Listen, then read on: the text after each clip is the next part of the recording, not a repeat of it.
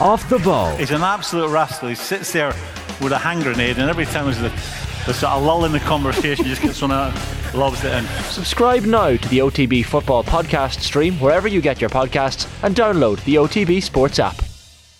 Gaelic football on Off the Ball. With AIB, proud sponsors of the GAA Senior Football Championship. Check out #TheToughest for more. And you're welcome back to Off the Ball Saturday here on News Talk. John Duggan with you through to 5. This is the Saturday panel on Gaelic football. So we detailed at the beginning of the show that Rory Gallagher has stepped back as Derry senior football manager. We've reported, we will continue to report on any new developments to this story, which has got legal and personal aspects to it. But right now, for the purpose of this conversation, over the next hour, we're going to concentrate on the game of Gaelic football. So let's go through the fixtures this weekend. In the Tailteann Cup, round 1 today, Cavan Laois at Breffni Park from 4. Down Waterford in Newry from 6. Also at 6, Limerick Longford at the Gaelic Grounds, and then Meath Tipperary at 6:30 in Navan. Then we have the provincial finals. Leinster tomorrow. The senior decider between Dublin and Louth throws in at Croke Park at 1:45. And then Armagh Derry in the Ulster final in Clones from 4 o'clock. So looking ahead over the next while, as we also go through the Tailteann Cup fixtures tomorrow, we got Fermanagh Wexford, 1 o'clock at Brewster Park, Antrim Leitrim, 1 o'clock Corrigan Park in Belfast, Offaly London, 2 o'clock in Tullamore, and Wicklow versus Carlow at 4 o'clock in Aughrim. So we will look ahead with the former All-Ireland winning defender with Donegal, Eamon McGee, ex-Louth player Paddy Keenan, and the ex-Dublin boss Pillar Caffrey. Eamon McGee, we'll start with you. We're streaming the conversation as well, folks. You can listen on News Talk across the country. Also watch us on the Off the Ball digital and social channels if you wish, on Twitter, YouTube and on Facebook. So Eamon, I suppose there's a lot of discussion around the provincial championships being defunct and maybe for the dustbin, but when you're looking at Derry Armagh tomorrow, a sellout crowd, Derry looking for back-to-back titles, first time since the 70s. Armagh not alone, have they not won one in 15 years? They haven't been in the final in 15 years, so it'll be a big day in Clones. Massive day in Clones, and it's again, Ulster is flying the flag in terms of it's probably kept the provincials alive for this last decade, because there's been talk about provincials on the way out for a long time, and I think in fairness the GAA have got the balance right in terms of there's a piece for everybody now in terms of your ability level. If you think you're above the Tailteann Cup, you go for your provincial, and if you think you're in All-Ireland, you can concentrate in the All-Ireland series. But the Ulster final, massive day, and there'll be a great buzz about Clones now, as fond memories and not so fond memories as well. So it's always a great occasion. I've never been to Clones for the Ulster final. Eamon, you've won 3 of them. What is it like? Because when Donegal made the breakthrough in 2011, I believe it was 19 years. Yeah, I think 92 was the last time we'd won it, and then we won it in 2011. So it was a big break, but there was Ulster finals before that, and there was a few Ulster finals in Croke Park.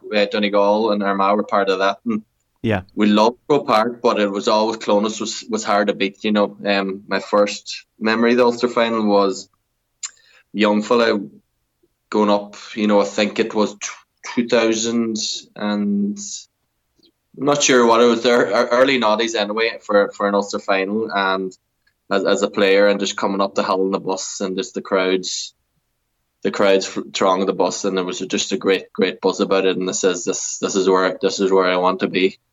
Do you feel the crowd in on you on the pitch at St. Tinrick's Park? Are they close by? Is it good proximity, as it were? Yeah, it's not something that I would have paid too much heed to now. Yeah. But obviously, you have the Croke Park there. I wouldn't say there's a disconnect there now, but they seem to be closer. And in terms of where you do the warm up, you have to go through the crowd to do your warm up. That's the way it would have been in our time. Come back then and you're mingling and you're seeing faces, and it's just a bit more personal, if you get me. And it's the stadium that could be doing a bit of improvement in terms of the stadium in Clones now, but the actual occasion is brilliant. Was there a key standout memory from any of those Ulster final wins for you? Obviously, the 2011 one was a big one, and the fact that we'd finally got over the line, and we started to realise that this McGuinness man might be onto something, and we might have to start paying a wee bit more attention to him. And it validated a lot of what he was saying, and was a reward. So that was a big one, but a lot of positive memories and a lot of not so good ones. I think in 2013. I got one of the wildest roastings in my career in Ulster final. I bought a pair of white boots, and for the Ulster final, I was in all-star form, and it was just a matter of getting the Ulster final, tick the box, and continue on my way to my all-star and into the All-Ireland series. And Kieran Hughes from Monaghan just kind of put paid to that all-star stream and gave me the wildest runabouts. So it's the Ulster final and the clonus and the atmosphere. It smells weakness, so it's not for the faint-hearted now. So white boots, are you like the Liverpool 1996 FA Cup? Is it kind of that kind of vibe about it? As soon as that game was over, I think on the Monday or the Tuesday, I got rid of the white boots. So it was just a moment of hubris or whatever that word is now. I just thought, we'll not do the white boots again. So when you were getting your roasting from Kieran, was he saying it in your ear? Look at you in your white boots. No, I didn't say. There was plenty being said between the two of us, and I got quieter as the game went on. But the white boots weren't referenced too much. I think his brother Darren took a wee look at me and says, "What are you doing with them? You're not a white boot, man." Paddy and Pillar, how we doing? Paddy, can you hear us there? Paddy Keenan. How we there? All right, lads. Yeah, how we doing? And Pillar Caffrey, can you hear us there? Yeah, I can hear you, John. Yeah. Yeah, we got you. Paddy, what's it been like in Louth this week? You were captain in 2010. It was a very painful day for Louth. It was in your grasp, and then it was a goal that should never have stood, and it got me the title. But I suppose 13 years on, Mickey Hart in charge. What's the buzz been like this week up there? Great buzz about the place. It's not too often you see the red and white flags all around the towns and clubs and all the rest. We're not necessarily used to being in this sort of position. So great buzz, I have to say. Now the county board had an event there on Wednesday evening in Blackstone Motors, one of the sponsors, and I attended it. And just a great turnout, great buzz. You're seeing people really getting behind the team this year, and it's just building and building. So there's a lot of you're going up with a lot of hope. There's probably a little bit of fear there of the team that you're playing, but I think there's a sneaky suspicion with a lot of fans that you can possibly pull something off here if things go right on the day. But just great to be at this level and playing at this playing one of the greatest teams and some of the greatest players in the last 10-20 years of all time. Some of those players, and just great little buzz about the place. Louth could do with a win, couldn't they, in a final like this to maybe banish 2010? Absolutely, yeah. It might stop people talking about 2010 to a point, to be honest with you. So it'd be great. It'd give a great boost. 2010 we got a bit of a run, and getting to Leinster final and everything else, and just the way that game went, things kind of collapsed for Louth for years after that. We'd a few lads obviously left the panel, went abroad.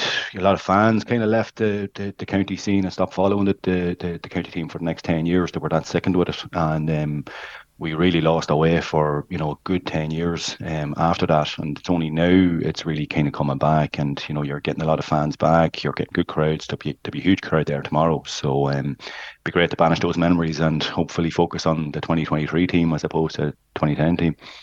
I suppose we do need to ask you about it as well, though, Paddy, given you're here and you were captain on the day. It was the day of the World Cup final. I remember it was Spain and the Netherlands. It was that day in July of 2010.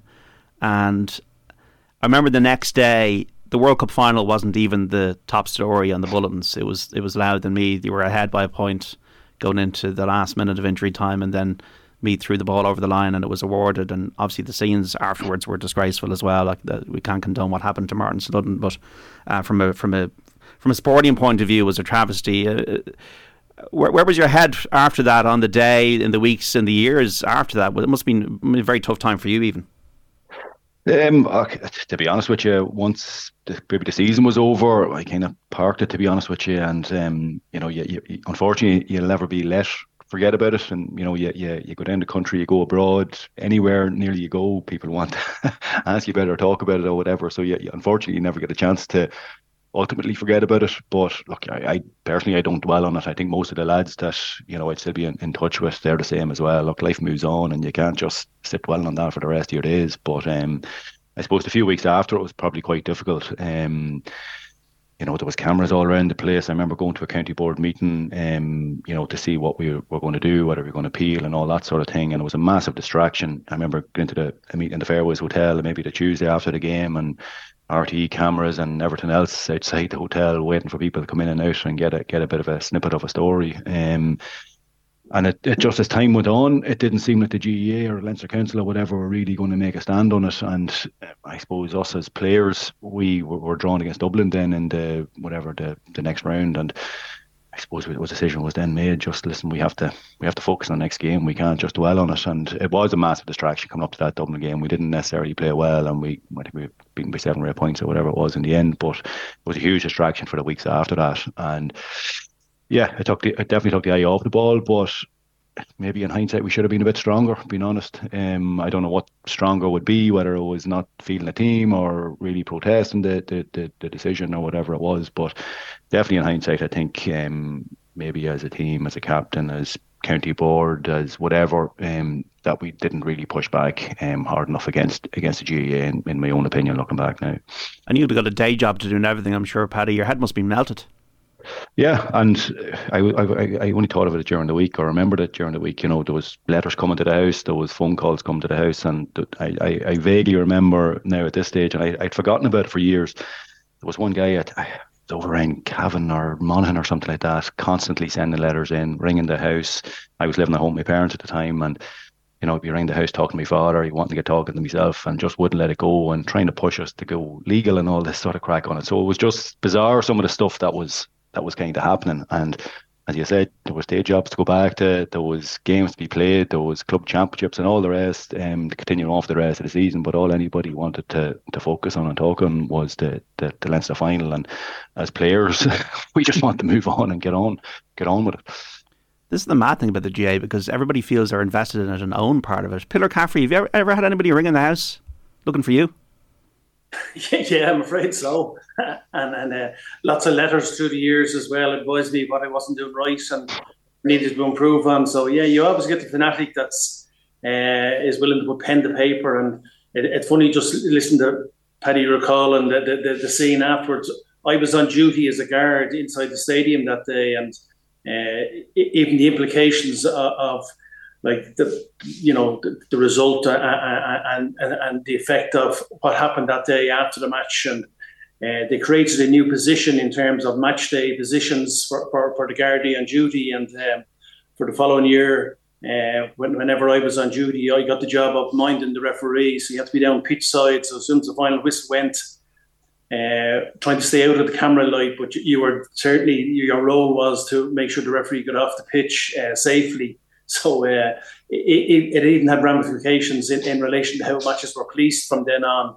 But look, I think for people who were in the stadium that day, and it was just complete shock because everybody felt, look, hang on, this is going to be reversed, something is going to happen. And then, as it went on and the incident after the game, it even brought more shock to the occasion. And then as a GAA person, and replays have been given and granted and all that, you felt just in the days afterwards that, yeah, look, no, there's no way this is going to stand. It was outrageous that it wouldn't be rectified in some shape or form and allowed to get a replay out of it or whatever. But as Paddy said, the days turned into a week and then a fortnight, and then you realise actually, nothing is going to happen here, and it just suck it up and get on with it. And but it was certainly one of the most bizarre games I ever attended in terms of an outcome, because it wasn't even if people missed it, and then with phones and all that, like people that were in the stadium that weren't really, because I don't think they showed replays within the stadium, if memory serves me right. I think they cut the replays within the stadium, but people on their phones were getting messages, no, hey, look, this was a try, this wasn't a goal. So it was there was quite bizarre aftermath on the day, and then in the days and weeks afterwards. So were you then minding the man in the middle for the Dublin Kerry game the next year, Pillar, were you?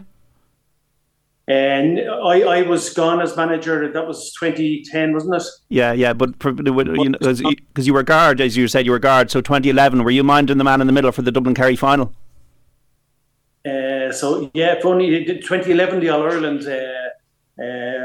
Joe McQuillan was the referee, I think, in the final, and Stephen Cluxon got the famous kick or whatever, and I was down on one knee, bended knee, on the side of the pitch, just right behind Clucko when he took that kick, and as the fella said, I'd be fisting the air a lot quicker than a lot of people because I could see the trajectory of the ball, and it was my job then to get in and mind the referee, but there was nobody gunning for him that day, so but it created a new, I suppose, awareness in terms of, that referees could be assaulted if people got onto the pitch, and there was enough anger in the crowd or whatever. And also, that replays within the stadium, I think around that time they made a decision, look, it's something very contentious. We're not going to show it over and over within the stadium to ignite the crowd. So there is a censorship that goes on within the stadium as well. So a lot of little side issues that arose out of it, despite the fact that every GA person in the country, maybe bar me, people felt that, look, Louth were wronged that day and seriously wronged. Yeah. When you get these letters, Pillar, are they anonymous? Was there any hate mail?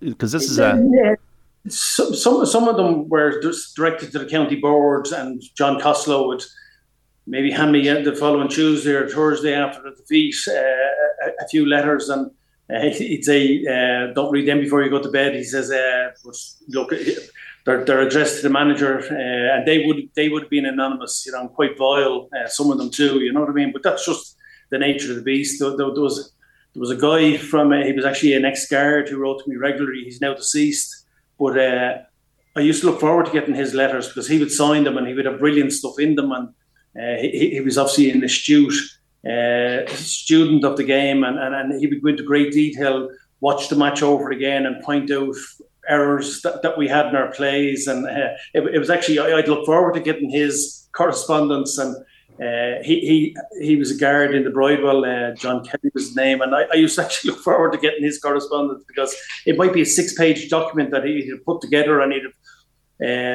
highlighted stuff and drawn diagrams on pages and underlined certain minutes in the game to rewatch. He was like having a stats man in the backroom team. He was that detailed and that vested in the whole improvement that he could see was needed for Dublin to get where they needed to get to. But look, I'm sure up and down the country, it just goes with the role. That there is some fanatics out there, and some people feel that they have the right, which they have. They don't write to you personally at your family home or whatever. They can certainly just address a letter into the county board, and it'll get to you eventually. And Eamon McGee, I'm big on Twitter, as are you. Twitter's now where all this happens, isn't it? Oh yeah. I'm not sure if Pillar would get many of the DMs there if he was on Twitter. But this is. But no, in fairness, there has been a few. It has been a few letters. I haven't got it in a while now, but there has been a few. And again, anonymous. You wouldn't mind if someone had put their name to a letter, but the anonymous stuff, they just don't really pay much heed to. Yeah, there's a cowardice to that, isn't there, Eamon? So, Mickey Hart, Paddy, what's been the secret of getting Louth, like, first of all, up to Division 2 and now into this Leinster final? I don't think there's no magic sauce, I don't think, with the two lads, but Mickey and obviously Gavin Devlin as well. They're just exceptional men. We were talking at the gig we were at on Wednesday evening, talking to a couple of ex-Louth players, Derek Crilly and lads that would have been around the team in my days. And, even from after I left or before I played with Louth, you always had murmurs or player giving out, or, things went well in the camp and maybe players coming and going and leaving panels and all the rest. Like, since Mickey and Gavin have come in, I genuinely haven't heard one bad thing, coming out of the camp or from anyone involved in the county board or anyone that would know the goings-on inside the camp. There's just been such positivity around the place, and I know from speaking to some of the players that, the coaching that they're getting from Gavin is absolutely second to none. They hold him in the highest regard. And look, then obviously you have Mickey Hart there. Nothing more needs to be said about him. And they're bringing something. They're bringing a work rate and the conditioning and all that sort of thing. But I think a lot of it is around the belief and grinding it out. They've played a league this year where they probably lost two of their most well-known players in Sam Mulroy and Kieran Byrne. Did a few lads that have went travelling over the last kind of couple of years. So it's not exactly like that he's been even playing with the full hand. And there's players that have just developed something unbelievable over the last 2-3 years. So it's just obviously whatever they're doing on the field and the coaching and the communication and the psychological side of things it just must be phenomenal, because 3-4 years ago, we have to, inside the county, while things are going well and there's a buzz, you have to remember where we were 3, 4, 5 years ago. We, not that we were a laughing stock, but you're at close to the bottom rung of the ladder. So where we're at today, regardless of what the result is on Sunday, where we're at today is a huge bit of progress from where we were, Absolutely. And Pillar, yourself from the noughties when Dublin faced Tyrone, and Mickey Hart can break some hearts. Broke your heart a couple of times. Yeah, look, you have to take your hat off to Mickey and Gav Devlin. They're exceptional GA people, and like Mickey did 18 seasons with the Tyrone seniors, and he'd done the minors and 21s before that, and it's just. It was a big shock now, I'd have to say, and a great kudos to Louth for going and approaching Mickey and see would he be interested. I think he still had a grow that he wanted to hang on for a season or two with Tyrone. He still felt there was unfinished business there. But look, when they decided to cut links with him, he just felt, look, I'm ready and open for another challenge. And little did anybody think at that stage, because like Paddy's right, Louth were in Division 4, and they were looked on as an easy touch in Leinster, whoever got them in the first round, and that was just it. And that was the cycle and the history of Louth football at that period. And what he's done in the 3 seasons is just absolutely phenomenal, and so much so that, look, when you looked at the draw this year, it wasn't a huge shock that Louth have come through. You would have feeling that their league campaign was very, very positive. Like, to get it to the last day of the season, to play Dublin in more or less a playoff game, the winner was getting promoted and put in a very credible performance. It just shows how far they've actually come. The Demons are coming into Croke Park and taking a hiding. It's probably gone from this group, and the way Mickey has them set up, they're hard team to play against, and plus, they have that edge about them up front that they're going to go at you. And like the National League game, they created 3 or 4 great goal chances against Dublin that day, and even looking at the Dublin team that's announced, that full back line, you'd be a little bit worried about them in relation to when they ran at hard, so while the bookies odds seem crazy tomorrow, like Louth aren't without hope coming in here tomorrow. They're not sort of one season wonders. They've backed up a lot of good performances. They've matured a lot as a group, and they believe in this, in what they're doing and the style of football they're playing. They're very comfortable with it, and I think they'll give Dublin a right crack at this tomorrow. It's Kildare 5 points, Sligo 2 in the under-20 football final in Breffni Park, the Airgood sponsored final. Great to see Kildare and Sligo in that final. 1-1 between Leeds and Newcastle in the Premier League. Eamon McGee, how do you, from somebody on the outside, assess Dublin and Louth tomorrow? Sorry to say that for Paddy anyway, that I just see Dublin being comfortable. I'd say minimum 6 points. But in terms of what Mickey Hart and what Horst Devlin have done with Louth, it's a lot of good work. And should they spring a surprise, it'll surpass anything Mickey's done, and with even winning the All-Irelands with Tyrone. As I says, a lot of what I'm hearing from what they're doing has been very good work.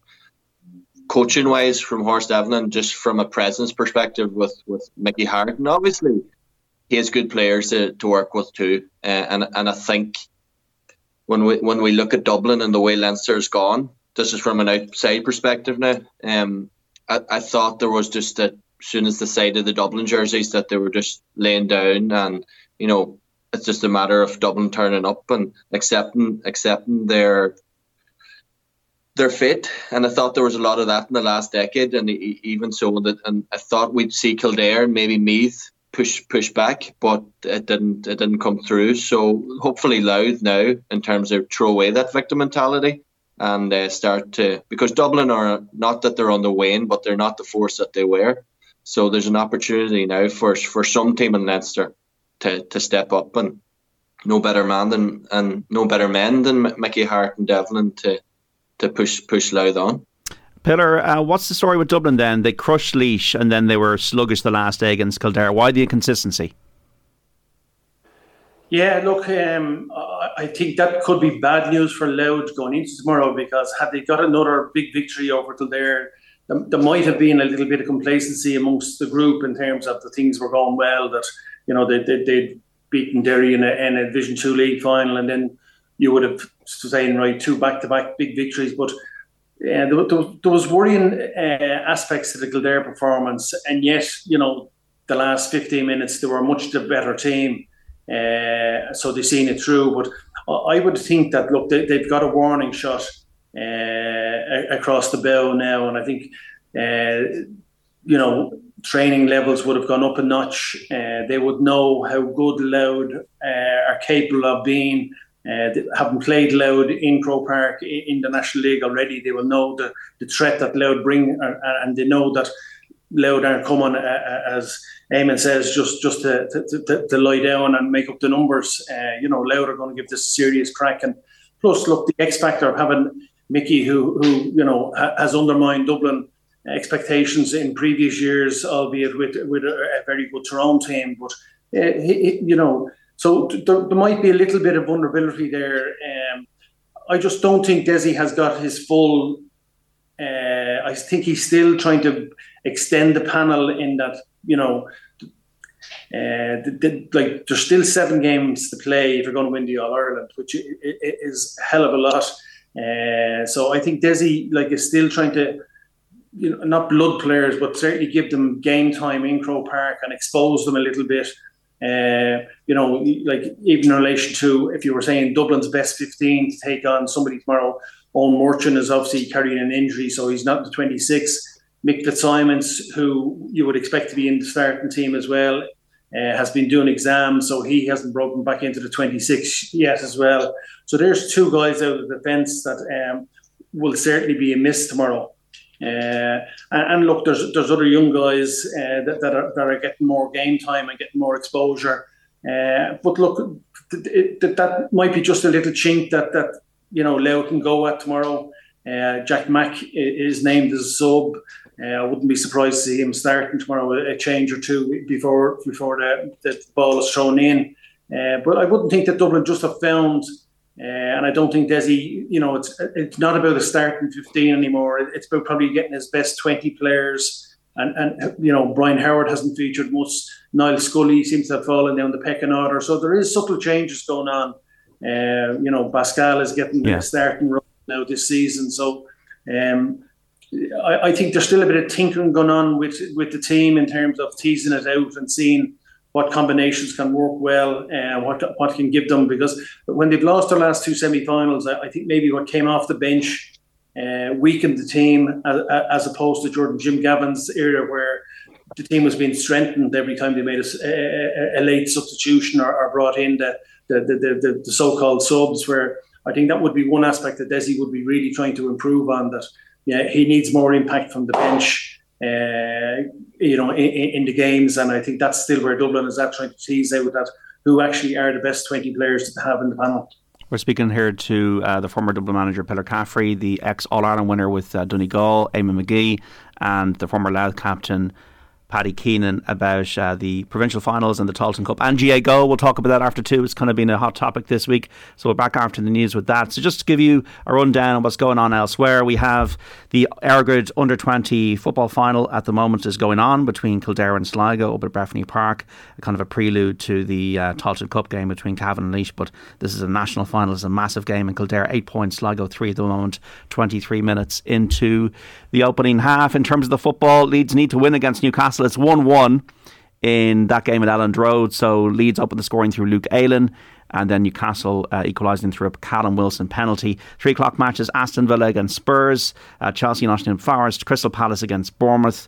We also have Manchester United, the key game against Wolves at 3 o'clock, and Southampton against Fulham also at 3. In the Championship playoffs, Sunderland play Luton at 5:30. In terms of what's going on the show today, Ronnie O'Sullivan interview at 2:30. We got the Women's FAI celebration of 50 years since the first international. That's coming up in interviews at about 2:45. Then Football Saturday, Mark Lawrenson joining Jan McDonald and Johnny Ward between 3 and 5.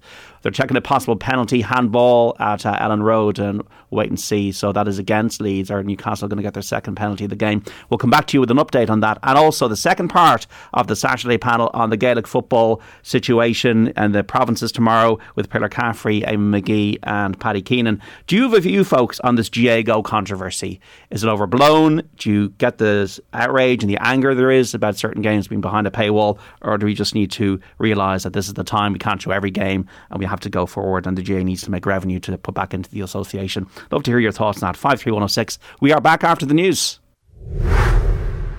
And you're very welcome back to Off the Ball Saturday here on News Talk. John Duggan with you 3 to 5. We're talking Gaelic football at the moment between now and about 2:30 with Eamon McGee, the former All-Ireland winner with Donegal, ex-Louth player Paddy Keenan, and the former Dublin boss Pillar Caffrey. You want to get your views on the GAA GAA controversy, listeners out there, 53106 at a cost of 30 cents. You can also tweet us at Off the Ball. Remember, folks, Waterford Clare meeting in the Munster Hurling Championship round robin in Thurles at 6 o'clock this evening. We're kind of wrapping up the Dublin Louth chat ahead of the Leinster final tomorrow. Paddy Keenan, what gives you hope tomorrow? What gives you hope you can do this and upset the Dubs? Well, I suppose it's probably the nature Louth have been winning games this year, which is thankfully very unloud. Even in the league, they've come back from the dead. They've snatched, victory from the jaws of defeat, which is not necessarily a trait that we would have had over the last 10 or 15 or 50 years. The Cork Meath Kildare games, they really had to grind it out in the last few minutes. Westmeath, 8 points down at half time, came back and won by a point. Offaly came back a couple of times in the semi-final.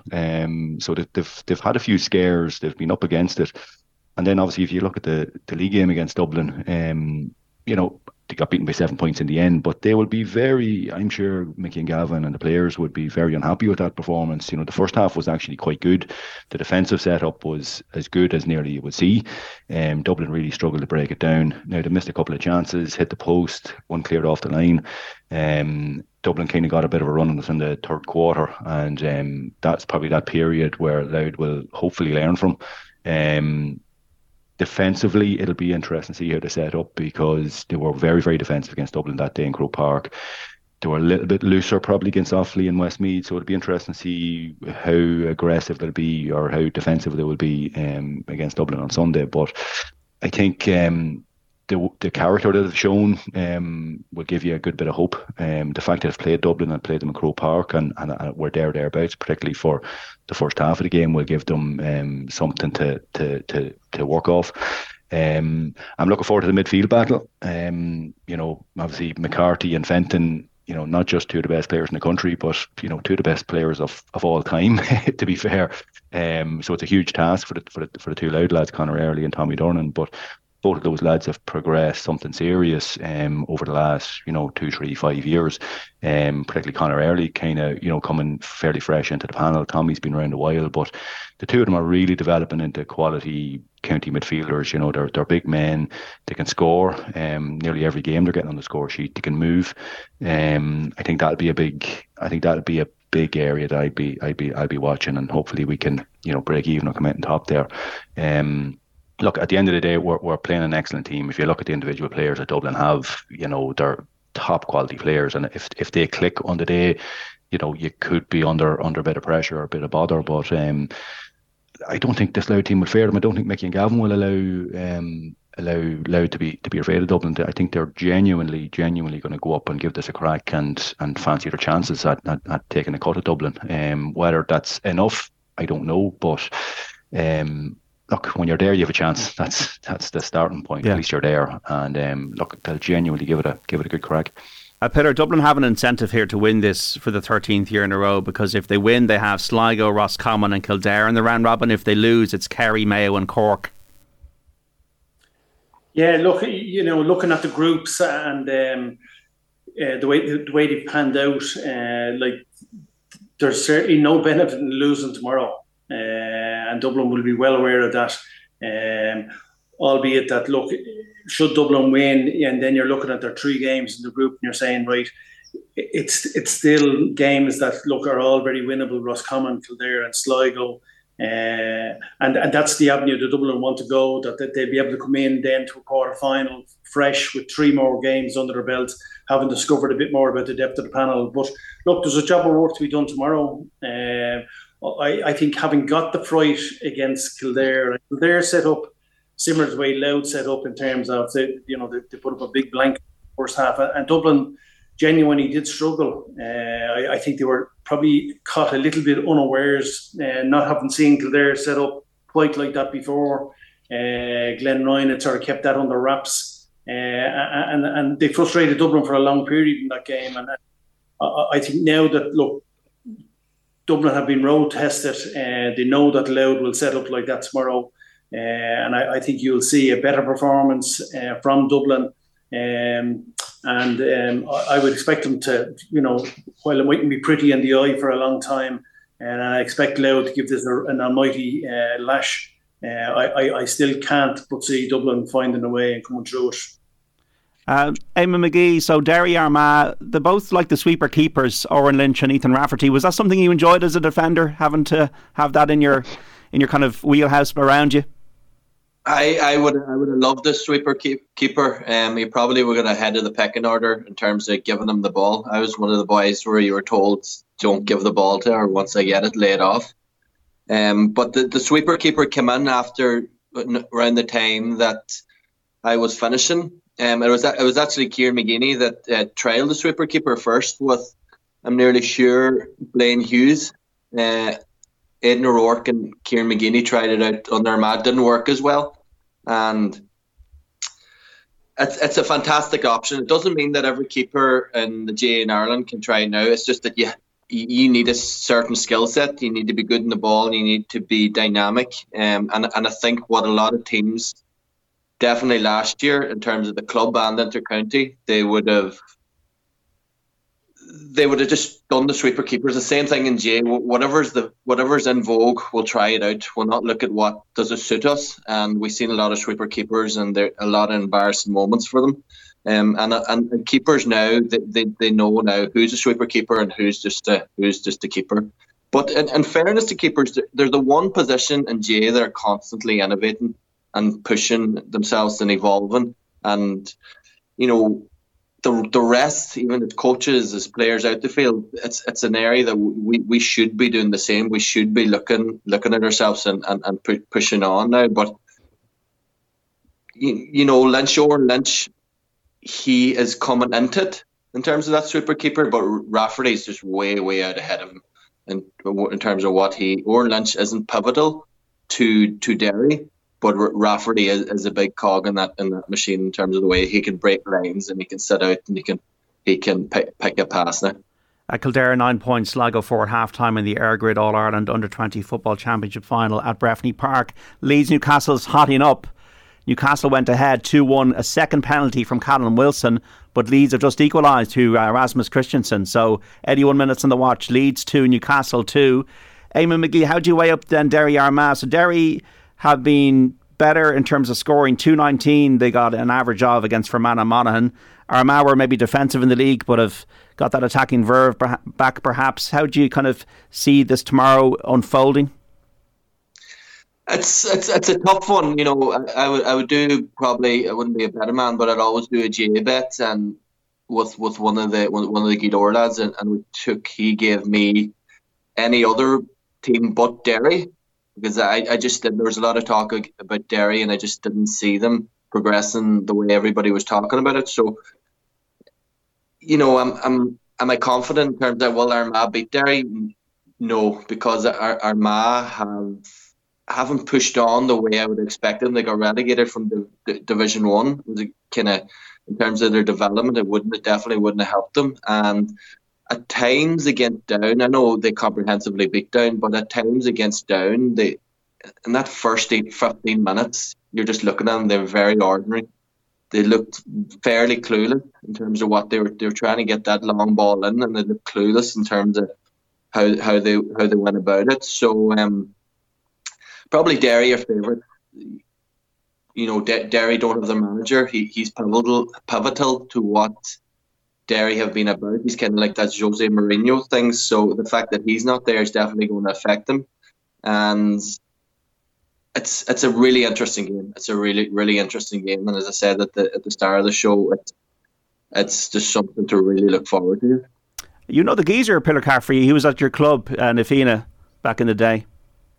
Yeah, geezer, 10 years with Nafina, a huge part of our success story. A great guy, known very well, and would have massive time for him. And look, he's under a bit of pressure. This is a 9th season with Armagh. The first time to get them to he's had a terrible record in the Ulster Championship. So I think he himself will know that, look, this is a massive opportunity for Armagh in terms of actually getting an Ulster title. Hard to believe that it is 15 years since they've won one. Clonus is a great venue, and Armagh supporters are probably the most colourful of the Northern in terms of when they bring their crowd. And I think it'll be a massive occasion there tomorrow, and very, very hard game to call. Derry probably have more big game pedigree more recently, albeit that Armagh, like last year, were more impressive. This year they've been up and down in the league. Look, the need, I think, is more on Armagh's side, and I would have a sneaky suspicion that Geezer will get a performance out of these guys tomorrow. He seems to have all his big guns primed. Rian O'Neill's back, Jarlath Bournes are back in the start, and Jarlath in the starting lineup. So he seems to have his best team available to him at the right time, and I just think there could be a big performance in these guys. But look, Casement Park is the other issue that's coming down the track in 2025 in terms of going to be a live venue and an issue, and there'll be huge pressure for Ulster finals to go over to there. And as Eamon says, Clone is a great venue. There's a feel about it that's quite different to with Croke Park, for example. It's much more personal, and I think, look, it'll be one of the great occasions, because the provincial finals, in fairness, this year, like I think 11,000 people at that Munster final or 12,000 people at the Connacht final. Very, very poor crowds for provincial finals. What's going to be in Croke Park tomorrow, I think an early kick-off. I think there's a little bit of apathy in terms of the Dublin fan base. The Premiership is still on with this condensed season. I'm not sure how vested the Dublin crowd are at the moment in it. Knowing that, look, there's 3 group games coming, and then an All-Ireland, most likely an All-Ireland quarter-final. So all eyes will be on Clonus, because that is the saviour of the provincials this year, bar that Louth come with a big performance and shock Dublin. But, all eyes will be on Clonus tomorrow, and the occasion that it will be, and 30-odd thousand up there, and colour and spectacle, and hopefully a really good game to go with. How do you see it then, Paddy? Armagh, your neighbours, up against Derry tomorrow? Yeah, I'd agree with Pillar there that it's going to be an unbelievable atmosphere, I think, up there. Tickets seem like gold dust. Obviously, we're right in the border here, and you'd have a lot of Armagh and Louth flags coming out of many houses. Yeah, the tickets seem to be like gold dust, and I think the atmosphere, the build-up, Armagh fans have been obviously fantastic over the last couple of years, and have always been, going back obviously to the early 2000s. So it'd be a great occasion. I don't know. I have a sneaky suspicion that Armagh will do it. I think the support that they have will just give them that bit of a lift. Obviously, there's going on in Derry there. For the players themselves, that's a tough position for them to be in. There's a big distraction there, and how will they be able to cope with that coming into it? But they're probably further down the line than Armagh in that they're probably more settled. They've had a big year last year and plenty of experience, and they would have got a lot of learning from that. On paper, you're probably saying Derry should win, but I don't know why I'm saying Armagh. I just think they're one of these sort of wild card teams, and they showed it last year in the championship that anything can happen on any given day with Armagh. If you look even at that Galway game last year, it could be a bizarre game. It could be, a lot more open than maybe people think. And I think that, I don't know, I think maybe the Armagh support can maybe just get them across the line. Okay, 53106, we're getting text in on GA Go, which has been the hot potato this week. Hi John, no issue with GA Go as a concept and revenue generator. GA's got bills to pay, but the fact is the service reliant on broadband and the poor speeds in large parts of the country means even if you go and buy GA Go, it can be a frustrating experience. That's my issue, says Tom in Dublin. Lads, no issue with matches going behind a paywall, as that's the way these things are going. But opting for a streaming service when large parts of the country have inadequate broadband and games just buffer is not the answer. The Zone launched a channel on Sky where you link your account on the app by inputting your viewing card number, which gives you access to the channel, which factors in people with poor Wi-Fi. No reason why the GA Go couldn't do the same, says Mick in Cork. I think it's overblown, says Will from Dunleary. It's a pity it's not promoted as much as Sky Sports did. Pillar Caffrey, you're in Spain all the time getting your tan sorted. Do you have GA Go? You must be used to GA Go in Spain. Yeah, look, I'm a subscriber, a great believer in it, in that, the Tailteann Cup, for example, today, like you'll be able to tune in and watch Cavan and Laois play later on this evening.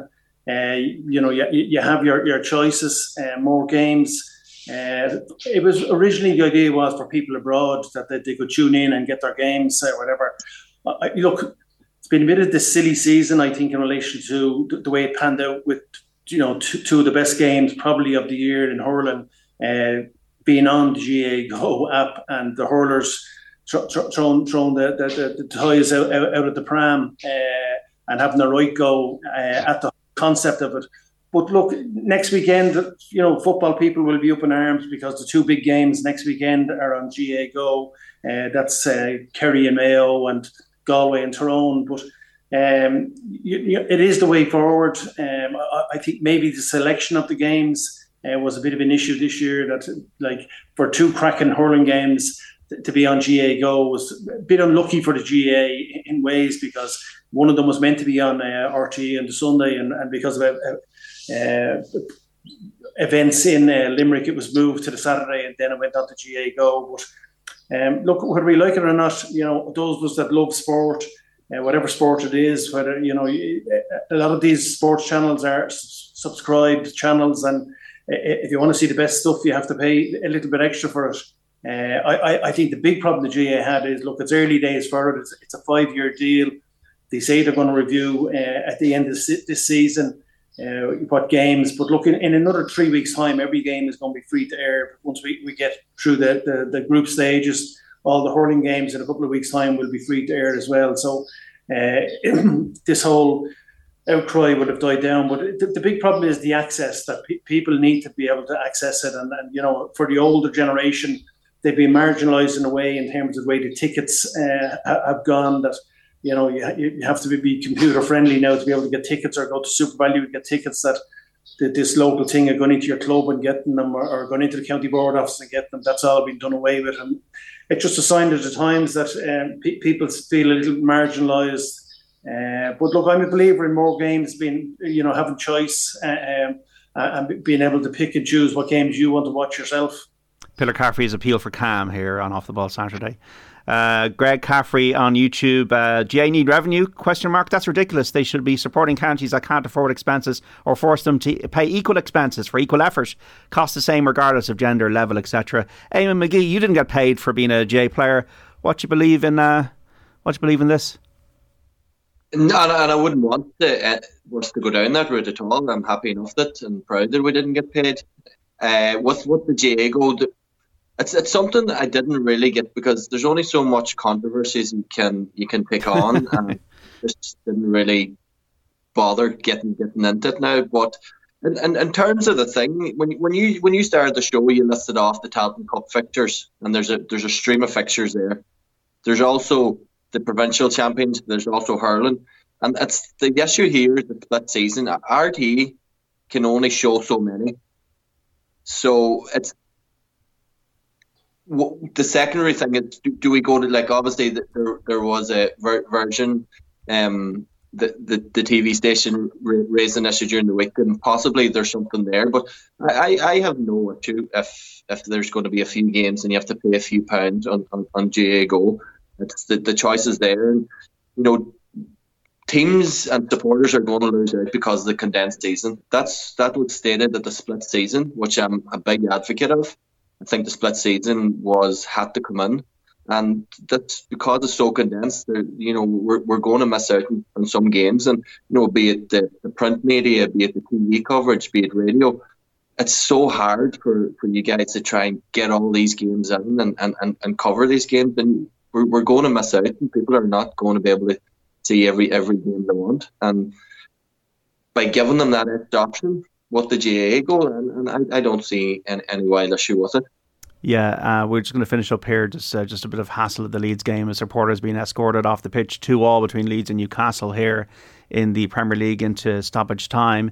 I think there's a few things about the GAA Go. I think the condensed season is a huge part of it. 99 games in football this season, more games than ever before. You had 34 games in the hurling championship last year. You've got a championship which runs between April and July. RT can only show as many games.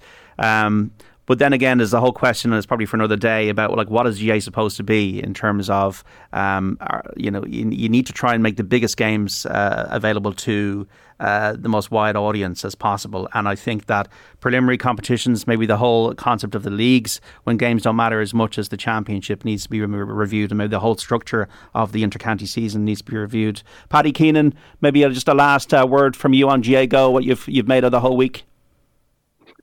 Yeah, I agree with what the two lads have really said there. There's more choice now, and you can't have one TV station basically taking up the full day on Saturday and all day on a Sunday, just showing every single game that's shown. It's not feasible or not possible. Fans are being given the opportunity to watch games, and there is more games available, and it's probably the people that it's affecting is probably the elderly community, where whether it's Wi-Fi or getting access to laptops, iPads, computers, smart TVs, or whatever it is, and some people I'm sure would have difficulty in maybe logging in or buying a subscription and that sort of thing. But at least the option is there. If you look back 20, 30 years ago, you might have one game on a Sunday and maybe the Sunday game, and that was it. There is a huge amount of TV being shown now, and I think that's just the way technology is going, and that's the way viewing is going. You've seen with COVID there has probably brought that on a lot as well. A lot of counties streaming club matches and things like that, which is brilliant because it gives more games to more people and more access. It's not perfect, but it's only the start. And look, people are used to Netflix, all that sort of subscription TV services. That's just the nature of how people are going to start watching TV in the future. Yeah, I think there's a few things here. I think on the Virgin thing, or Jay said the Virgin were invited to bid for rights. I think that what people are angry about is that the championship still is the show. And if you're having most of the hurling games in Munster behind a paywall, where the jeopardy is in the championship at the moment, that's causing anger. And also there's a bit of friction between what the GAA is supposed to be as a voluntary amateur organisation that needs to generate revenue, but also then having this new concept of matches behind a paywall. So there's a little bit of a rub at the moment, a bit of friction between the three things. We're not going to solve it all today. Paddy Keenan and Pillar Caffrey, enjoy tomorrow. Best of luck with it. Appreciate it, lads. Looking forward to it. And Eamon, enjoy being the neutral tomorrow. No white boots now. No, the white boots will never be seen again, thank God. All right, lads, thanks so much. Cheers. That's Eamon McGee, Paddy Keenan and Pillar Caffrey on Off the Ball. Gaelic football on Off the Ball. With AIB, proud sponsors of the GAA Senior Football Championship. Check out #TheToughest for more.